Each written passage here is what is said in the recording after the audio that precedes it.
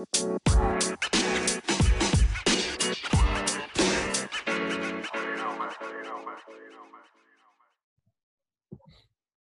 and welcome to Back of the Net and Beyond, where today I'm going to be speaking to Carl Fletcher, who is a former professional footballer and ex-teammate who played for West Ham, Crystal Palace, Bournemouth and Wales. How's it going, mate? You okay? Yeah, I'm good, mate. I'm really good, thanks. Good stuff, looking well? yeah. No hair, beard's going great. Yeah, really well. That's really what I was looking for as I got older. Oh, mate, long time no see. How's things? Yeah, no, it's been okay. It's been good. I think I turned 40 in April, which is obviously quite a big milestone birthday. And it's just, yeah, it's nice, like reflecting on certain things, you know what I mean, as you get to a certain age, I suppose. It's nice to look back and that. But yeah, no, things are good. Family's all good. I've got kids and stuff, so spend a lot of time trying to keep them happy and try and put them on the right path, so to speak. But no, I'm all really well, thanks, mate. Good stuff.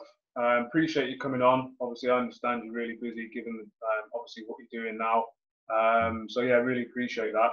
In terms of the listeners out there, just let everyone know what you're doing at the moment.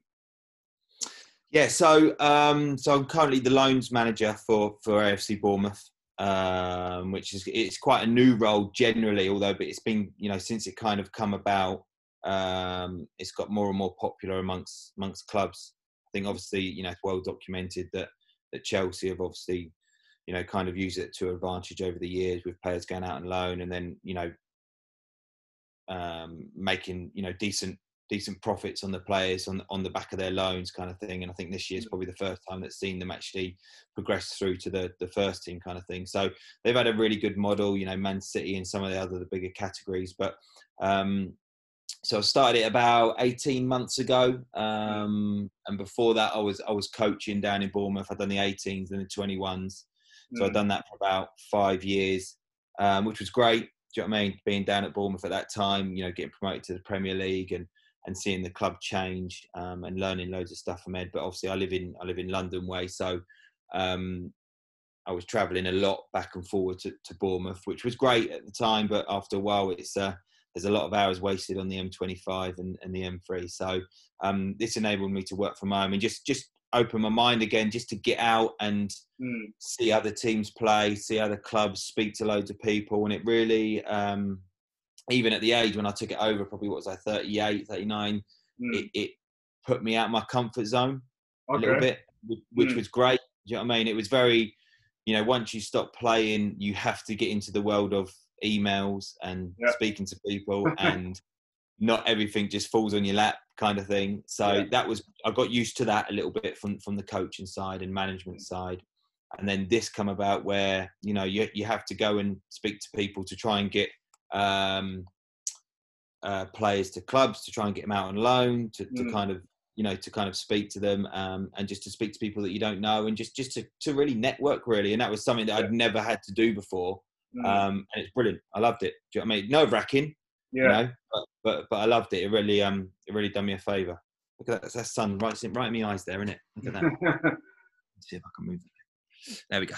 That's brilliant. I mean, I'm happy for you because obviously I know you as a player and I knew what you were like as a person as well. And obviously, from what I can remember, you're always very kind of, you had a know-how about you in terms of on the pitch and off the pitch. And although we were all young at that stage, we're kind of 22, 23 and kind of in and around that age group. And I always kind of saw you as someone who was quite mature for your age. And not only your personality, but also how you performed on the pitch and kind of your know-how about the game. So it doesn't surprise me that you've kind of been a manager, and we'll touch on that a bit later on. And obviously you're still involved in the game to a large capacity as well. So fair play for that. In terms of the podcast, it's generally about speaking to people like yourself and figures within the sport, just about kind of transferable skills, making people aware that athletes do have transferable skills which are suited to other industries and not just sport. However, obviously, if someone is a sports person, they've kind of stayed within their sporting world, that's even more kind of, well, it's still important to a certain degree because you still need transferable skills. In terms of yourself, because obviously you've been a player and you played at a high level and you sustained a career, and we'll touch on that again a bit later on. How was your transition from being a player and obviously to doing what you're doing now? How did you find it? Yeah, it was strange, really. I think because I kind of went from stopped playing straight into being a manager. So, Okay. with the role came about when I was down in Plymouth. And obviously we had a lot of financial issues down there with like administration and stuff. So it wasn't a great time in terms of the whole thing. And it kind of, the way it progressed, it kind of fell on my lap. And looking back now, it's easy for me to say it was too early, but it was a great experience. And it kind of was one of the things, well, I couldn't do both. So I couldn't play and manage. I had to make a decision. So I decided, I went for the management because what was I, 31, 32, something like that. So I made that choice. So it kind of never really gave me any time to stop and think about it. It was kind of straight away. And it wasn't probably until, probably 18 months later when I lost my job at Plymouth, where you actually go, okay, right, now what do you know what I mean? Now I've got to start thinking about different things and things that you'd never thought about. And I think that comes with age a little bit. And I think you get to that sense because I don't know whether you felt the same, Dan, but I was getting older and I lost a bit of love for it. Okay. A little bit of love for football. I don't know whether that was just maybe certain situations I was in at teams and little things like that. But and you almost turn your eye to other avenues or other things that you might look at and think, it's quite daunting because you're of a certain age and you're almost starting again. Where a lot of people that maybe hadn't done that, were learning at 16, 17, 18, interviews, CVs and all that kind of stuff. And then you're like mid-30s and you've got all these responsibilities, house and kids and a family to look after, and you're almost starting from the bottom again. And you think, geez, the only thing I know is football, to a degree. And then it wasn't till then really that I started looking into probably what football had given me in terms of different skills that like you say are transferable. So maybe confidence, maybe an ability to try and learn stuff. Do you know what I mean? Something to kind of I suppose to a degree a little bit of bravery to have a go, maybe that kind of scenario. So it wasn't, like I said, it wasn't until after the Plymouth and I had like probably about a year out of not really doing a lot that it kind of suddenly kind of hit me a little bit that you actually right now you've got to kind of go and lead a proper life to a degree. Nah, 100% agree with what you're saying there. And it kind of resonates with myself to a certain degree. I stopped playing when I was 31, and my mindset from a young age, probably shortly after I left Bournemouth, was probably around 23, 24-ish, around that age. And my mindset was, look, if I don't earn enough money to be able to retire and kind of either do nothing or do what I want to a certain degree, maybe set up my own thing, then I'm going to have to work. So I already had that mindset. So it wasn't necessarily a hindrance. If anything, it pushed me towards trying to make it even more in the higher echelons of football. But when it came to 30, 31, finished playing in Iceland and came back to the UK, same scenario where clubs are asking me to go in and trial and stuff. And I just thought, look, I've been around for 10, 15 years now. If you don't know me, you can either go and ask someone else who probably will be able to vouch for me as a player and as a person. If that doesn't work, then I'm not willing to do that. As you mentioned, at a certain age, 30, 31, whatever, you've got other responsibilities, family, mortgage, rent, whatever it may be. So you start looking at other things. And I managed to fall into, well, I say fall into, but I applied for a job in an estate agent and I managed to get it. And I had to sell myself through my CV, which was just invariably just sports based because I'd done nothing else. But I knew what the role was about, so I had to use what I'd learned in football in terms of the characteristics and transferable skills and push that narrative in my CV, but also back it up in the interview. And this is the thing that I'm trying to kind of, when I speak to people, mention to athletes at the moment. It's pointless putting down on your CV how many medals you've got and how many games you've played or whatever, because no one cares really. It's just a talking point to a certain degree. And you mentioned there, obviously, you're kind of out of your comfort zone initially for yourself. And I resonate with that as well, because you mentioned about communicating and sending emails, and you kind of, everything is down to you. And again, I say this a lot, and I'll probably ask you a question later on in terms of, do you think more needs to be done? It's fine saying yes, and PFA need to do this, and other organisations need to do this and that. But as a player, as an athlete, you still need to have that gumption to go out and do it yourself, because no one's really going to give you anything, especially if you're not high profile like myself. I mean, you mentioned there obviously what you're doing now, and obviously on a daily basis. I'm sure it's pretty grueling for yourself. What is your daily basis? What do you do on a day to day? Yeah, so generally, so obviously before the whole lockdown kind of scenario, we would have players out on loan. So during the transfer windows, it gets quite busy because obviously we're looking to get, you know, youngsters, maybe some senior players, maybe some real youngsters out on loan. So you're looking for clubs, making sure it's the right clubs. You know, players of a certain age, I will try and do the negotiations in terms of the loan arrangements, the agreed terms and stuff like that. So go through all of that. Then obviously once they're there, you make sure they're there, make sure they're comfortable. You know, you speak to them, you watch their games, you try and go and see them live. You try and get into the clubs to watch them train live, to speak to the managers and stuff. Yeah, just to make sure their well-being is all okay. I think we made like a conscious effort really. I think once I got this role that the younger players, especially like, you know, probably 20 and upwards, they had to go out on loan. I think our manager's always very keen for them to prove themselves out on loan to make the next step up to the first team. Not saying that's right for everyone, but, you know, as a club, it was the best way for them to try and almost force their way into a first team reckoning kind of thing. So we made that conscious effort, which was great. Yeah, some loans, you know, were successful and players go out and play. Some, you know, could have been better, but I don't think there's ever really a bad loan to a degree. Some are going out for experience, some are going out for game time, some are just going out to, you know, because they might not be needed here. But it's just me making sure they're all okay, there's no issues, making sure we know how they're getting on. Are they doing well enough that we might have to give them another contract? Are they, you know, doing worse that we won't give them another contract? All these kind of scenarios, without fully holding their hand, because we want them to go and stand on their own 2 feet. In these different environments, because you know what it's like down in Bournemouth, especially. It can be very much of a bubble. And you know, the UK or even Great Britain, you know, even before we even look to Europe and stuff, there's so many different people, different how clubs, how they play, how they train, how they treat their players, that they have to get this realisation, because they're not always going to stay at Bournemouth for their whole career. So they have to get them experiences to benefit them in the future. I think these experiences will make them better people. So I'm just making sure they're all okay and touching base with the club. And like I said, it's something that I really enjoyed. There was no department for it until I had it at Bournemouth.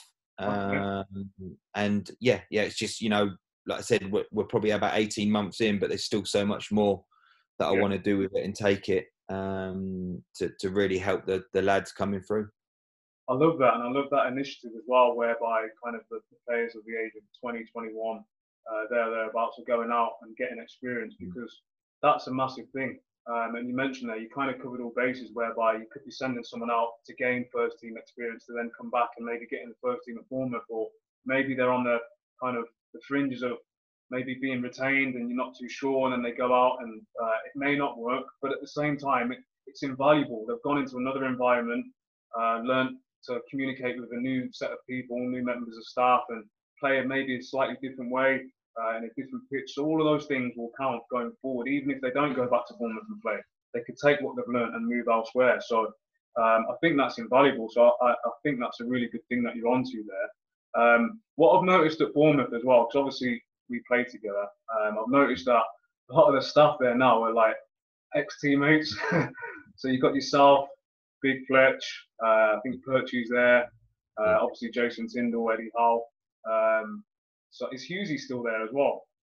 Hughesy's still here, yeah. So he's the technical director. Gareth Stewart, goalie coach. Alan Connell's here. Wow. Brian Stocks here. Warren Cummins at the club. So, yeah, I mean, the staff five sides are good. I'll be honest. I can imagine.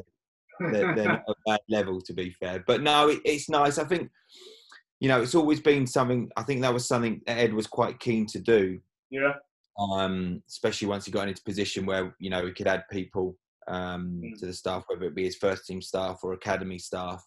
And I think we all know each other, and you know what it's like when you play with someone. There's an instant bond, whether you played with them for a year, 2 years, 10 years, 6 months. You have an instant bond, and everyone's kind of play. They have a mutual respect and a trust for one another, and everyone looks after one another, which is nice. I'm sure you've seen it, Dan. You go into football clubs, and there can be a lot of backstabbing and this, and he said this and he's not good at that, blah blah blah. But I think with the fact where we all know each other, and we've had, when we played positive and negative experiences, it brings you closer. And like I said, we all kind of try and look after one another and respect each other and help each other, and you all want to see each other succeed. So I think that trust in any kind of work environment, I think, is really important for things to go well.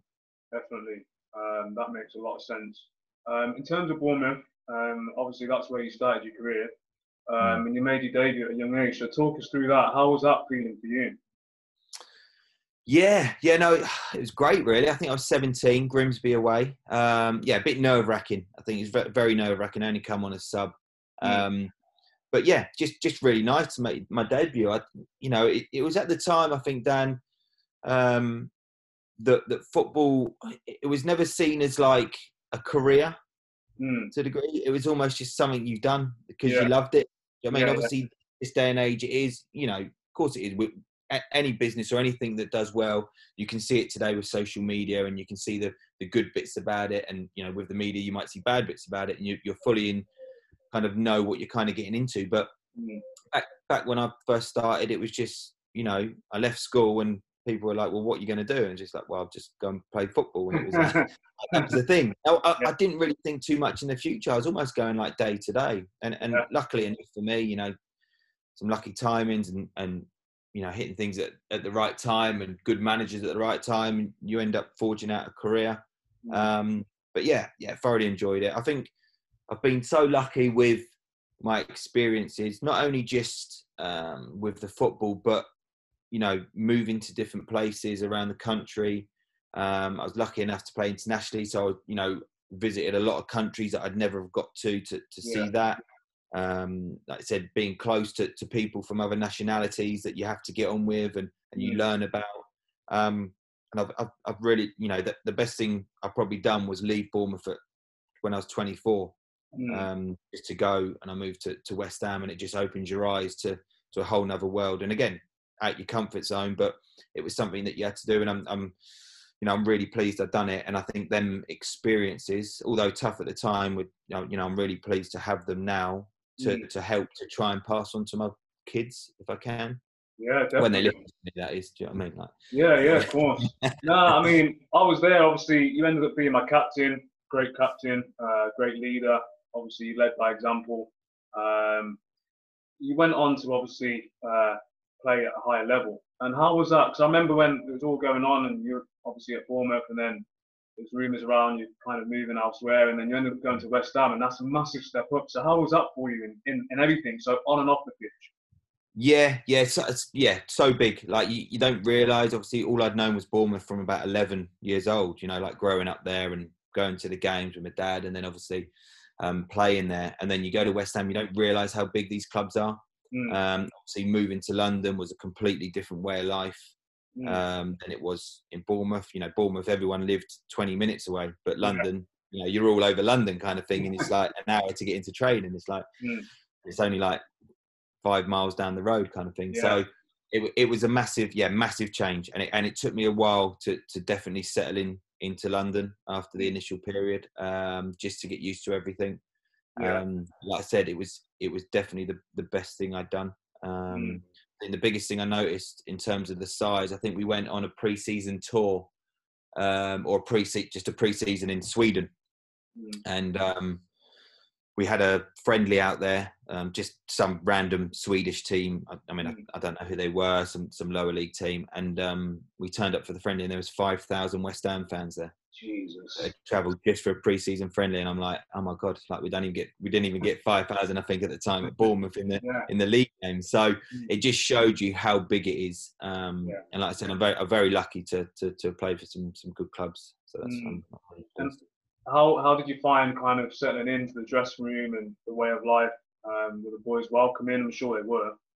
Yeah, we were. I mean, we was really lucky. I had a really good group at that time, and still a lot of the ones from that when I was there are good friends of mine now. So I think it helped. There was a few of us that went there at the same kind of time. We moved in, so there was a couple when I moved into the hotel that had just signed as well. So they give you a natural bond. I knew a couple anyway from Wales as well. So that helped. But yeah, we had different groups within the changing room, but we was all very similar, kind of similar ages, 24, 25, you know what I mean, all trying to compete. And I think, the 2 years that I was there, we had a promotion to the Premier League, and then we had the cup final the next year. So it was a successful time, and it just brought us all together closer, which was really nice. That's brilliant, mate. And then obviously from there you went on to Crystal Palace and you kind of became an established player at that level, kind of Premier League, Championship. And then you had honours for Wales as well. So again, another massive step up. How was it playing for your country? It must have been a massive feeling for yourself and for your family. Yeah, it was really good. I think I got my debut actually while I was at Bournemouth, so it was amazing, really. Just something I'd never really dreamed, thought too much about. Just fully focused on playing every week. But when it come about, it was brilliant. Just to meet different people, and obviously with Wales at the time, I'd playing with players like Giggs and Craig Bellamy and Gareth Bale and Aaron Ramsey. It was again, really lucky. We had a really good group at the time, and again, made a load of really good friends. Amazing. And again, to go and play international football, which was so different to the football in England at the time.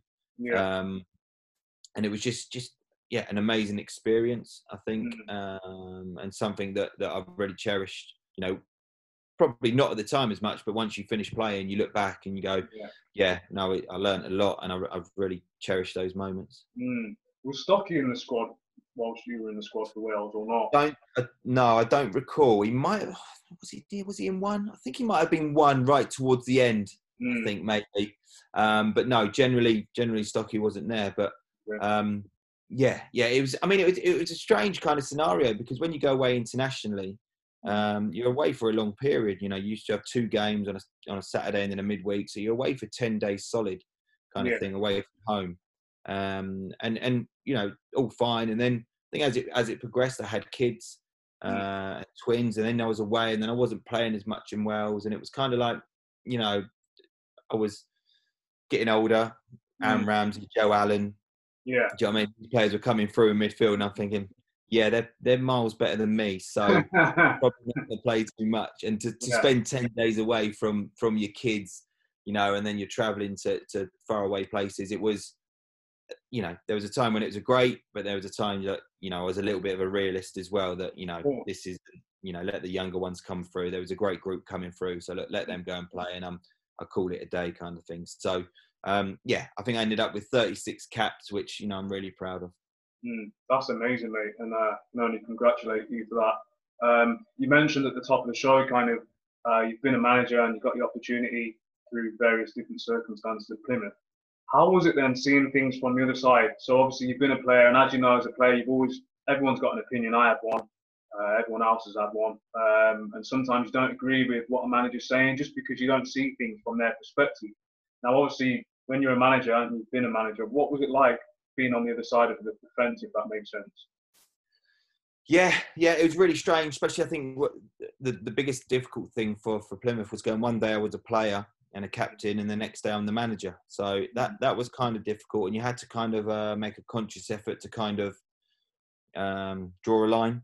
Do you know what I mean? That's them and this is me. You can still keep relationships to a degree, but there were certain points where, right, I can't be involved in that now.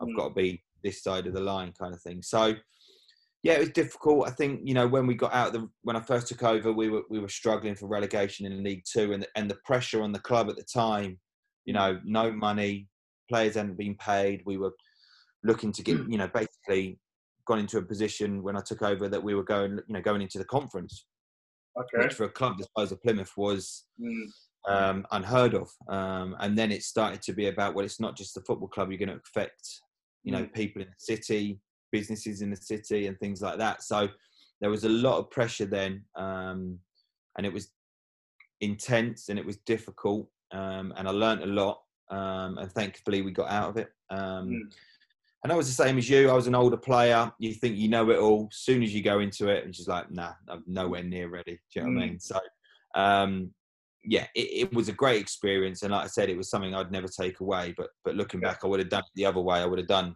do the under-18s coaching, then the 21s, and then go into your management, and you feel more prepared.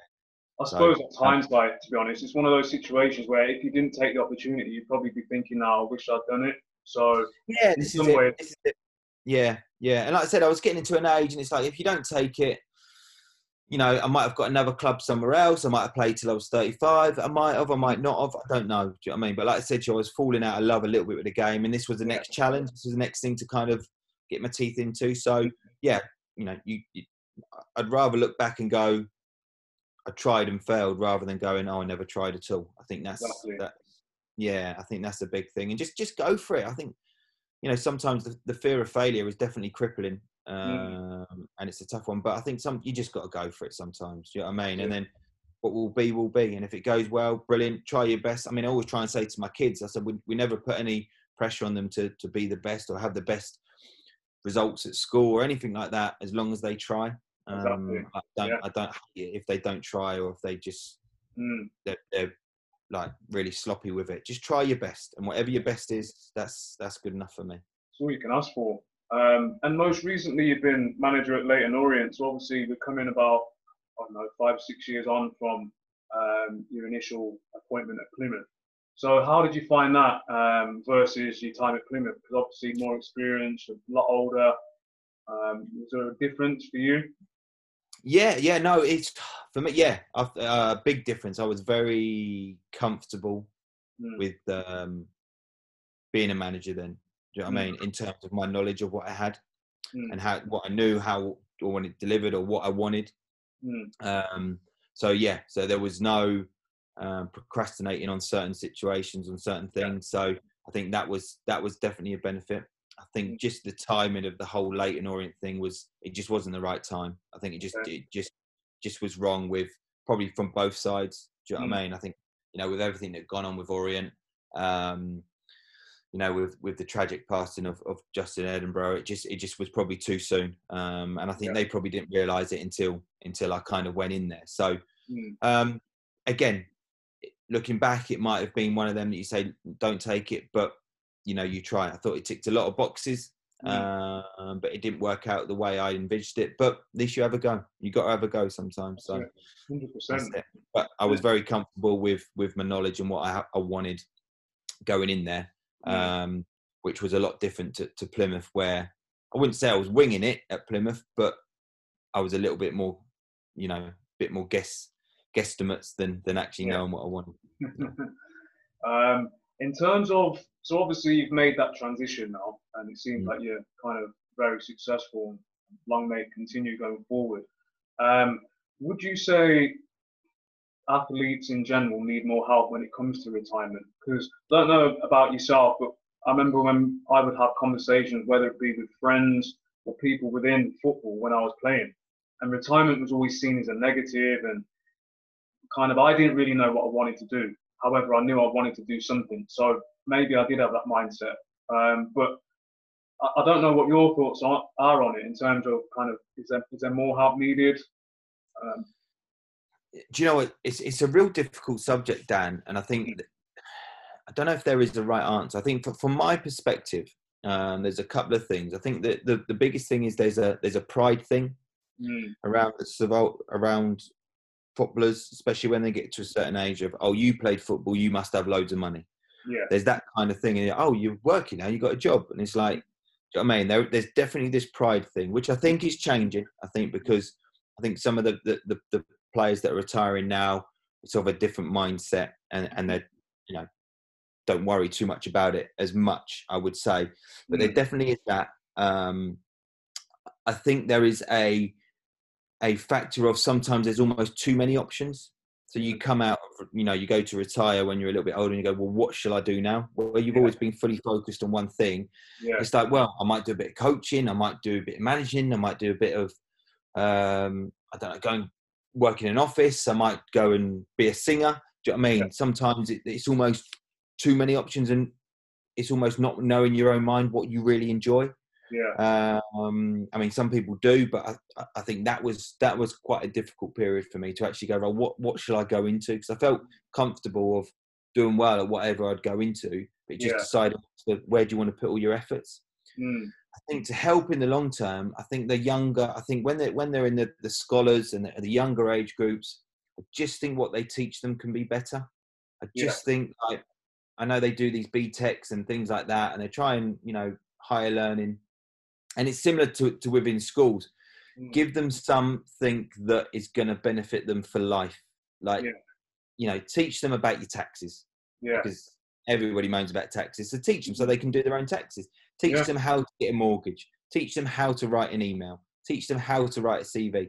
These are the things that when you get to 35, now it might change a little bit in that period, but they're going to have some rough idea of actually doing it. Sit down when do one a year when they're 16, 17, 18, 19, 20. They have to go into an interview, do a mock interview. Yeah. To actually, so if they come to a season and they're 25 and they're not getting a contract and can't get a club, they might have to interview the next week. But at least they'd have had some experience behind it. So, and there's nothing more daunting than doing something you've never done before. So if you've got that practice in a safe environment where it's not the be all and end all, but they're learning, then it's going to help them when it actually matters in that interview. I mean, I always said in the academy at Bournemouth, and I think it's the big thing, they should always just teach the lads a trade, any kind of plumber, plasterer, electrician. Just give them some basic things, because again, if it does stop the football the next day, if you've got a degree in plumbing or whatever it is, you're a qualified plumber, you can go and earn money the next day. Exactly. Pretty much. Do you know what I mean? You can literally go around, right, who needs a plumber? Boom, I can earn money straight away. And you can take that around the world with you.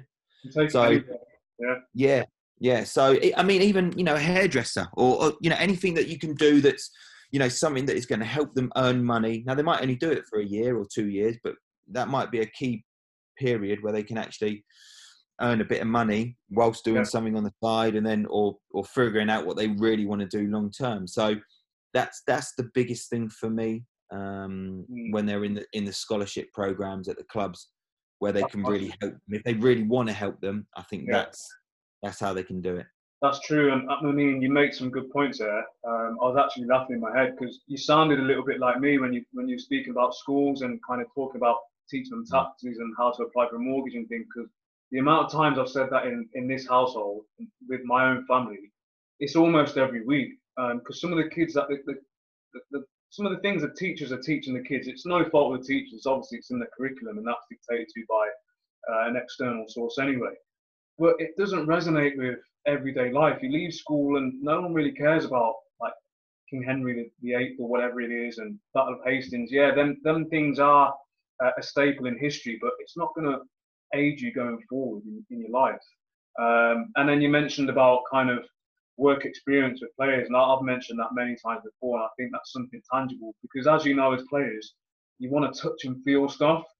And if it makes it more tangible from the player's perspective, if maybe on a Wednesday when everyone's got a day off anyway, you go into an office for half a day, or you have an interview, a mock interview experience, like you said, or you go and learn a trade or something. Because if I had that opportunity as a player, I'm not blaming anyone, but if I did, I'd probably take that opportunity up, just because it gets me away from the everyday life, hustle and bustle of football. Gets me an opportunity to go and see things from another side, and it gives people an opportunity to see me as a person as well, because everyone's got a perception of footballers, especially footballers are this, footballers are arrogant, they're stupid, and you all know we're not. You can't, I mean, out of all the leagues across the whole world, you're putting everyone in the same bubble and saying that we're all stupid. It doesn't make sense. So for me, you made some good points there. I mean, did you get any help when it comes to your retirement process? So when you're kind of transitioning away from football, did you get any assistance at all? No, nothing at all. I never really spoke to anyone. I think I got a bit of help from the PFA in terms of with certain coaching courses and stuff. Okay. So that was quite good. So I'd done my coaching badges with the Welsh FA, but no, nothing really specific. Dan, do you know what I mean? So, but I think there are a lot of avenues out there. Yeah. Do you know what I mean? To help, but it's always like you've got to go and find it. And That's sometimes it's harder, I think, when you're older to actually push yourself to get out of that comfort zone if you've never done it. When you're younger and you get them around that mindset, then I think it's easier. That it's kind of bred in them to do that something else a little bit different, or maybe something a little bit on the side, or whatever it is. You know, obviously without taking a focus away from the football, because you want to try and give it everything you can. But no, I never had anything my end. And I think, you know, I think the PFA, and I know personally from when I worked in the 18s and the 21s at the academy, there's a lot, you know, through the EPPP on aftercare. So, you know, if you've had a player, you know, we had players that have come through from 9 years old at Bournemouth, and then they get to 18 and it's like, it's a no.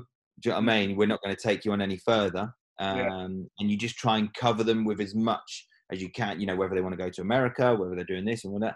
And I think there's a big thing now, especially at Bournemouth, we're doing is the aftercare to that. So how are they getting on 6 months down the line, a year down the line, 2 years down the line? So you're still trying to stay in contact with some of the ones that we have had for a while, and then try and see how they're progressing, you know, whatever their career is. Do you know what I mean? We've had some that have gone to America on a football scholarship and living in America, learning and playing football, which I think is a great option. Some have just, you know, playing part-time, maybe locally and working. Some might have found another club somewhere else. Do you know what I mean? But it's just trying to keep tabs on them. Because ultimately, sometimes it's good that they can actually come back in and speak to the younger players and let them know the experiences firsthand. Yeah, that's brilliant. I think that's so important that you keep in contact with kind of ex-players. And going forward, maybe 5-10 years from now, it could be a situation where you're working together and you've already got that relationship. And in their mind, they're thinking, naturally, they're harbouring thoughts of, oh, Carl Fletcher, like, he called me 2 years after I wasn't even at the club anymore. So straight away, you've got that relationship. So I think that's so important. And that's a good message. I think every club should be doing that to a certain degree anyway. One more thing, is there any kind of advice that you give young players, older players, players that are coming to the end of their career or just starting out? Is there any advice that you would kind of push on? I think the biggest thing I'd say is probably different between both. I would say from the younger ones, I would always say, just any opportunity you get given to you, just go for it. Do you know what I mean? If that means, you know, it might be you get a chance to do a coaching course, you get a chance to learn how to be a gym instructor, or just do it. Do you know what I mean? You might not like it, but just do it. Do you know what I mean? And obviously just focus fully on your football. I think when you're younger and that kind of, just try and take as much in as you can. You haven't got your responsibilities and things like that at that age. So you can invest in your career, which is, you know, you're eating right, sleeping right, and your football side, but also your mental side by learning, reading. Do you know what I mean? Picking stuff up. You can learn anything you want these days off the internet. So, do you know what I mean? Don't be afraid to do it. And I think the biggest thing when you're older, I think it's just asking. I think it's just, don't be afraid to put yourself out of your comfort zone, because everyone's done it. Everyone's done it. Some people, like, I was very much like, oh, I'm not going to, you know, shall I phone him and ask him if there's any jobs there or anything? And you kind of, again, it's almost your pride getting in the way. Go, no, I don't need to ask him. Do you know what I mean? Something will fall on my lap or something like that. But don't just do it.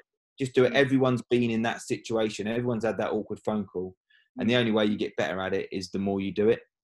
So, you know, even now I still struggle at certain things, you know, trying to pick up the phone. If you're trying to, you know, I'm trying to speak to a club that I've never spoke to before, and it's, sometimes you get tongue tied and, you know, you want to make a good impression, but just doing it, I think is the only way about it. I think, like you say, that fear of failure can be crippling, but yeah, just get on and do it. Just have a go. Brilliant, mate. Really enjoyed the chat. Great insight into obviously your outlook and obviously what you're doing now. I appreciate you coming on so much. Say hello to all the boys at Bournemouth for me. And like I said, good luck going forward. Hope it goes well for you. No, brilliant. Thanks, Dan. Thanks, mate. Much appreciated. See you soon. Thank you. Bye-bye. Bye.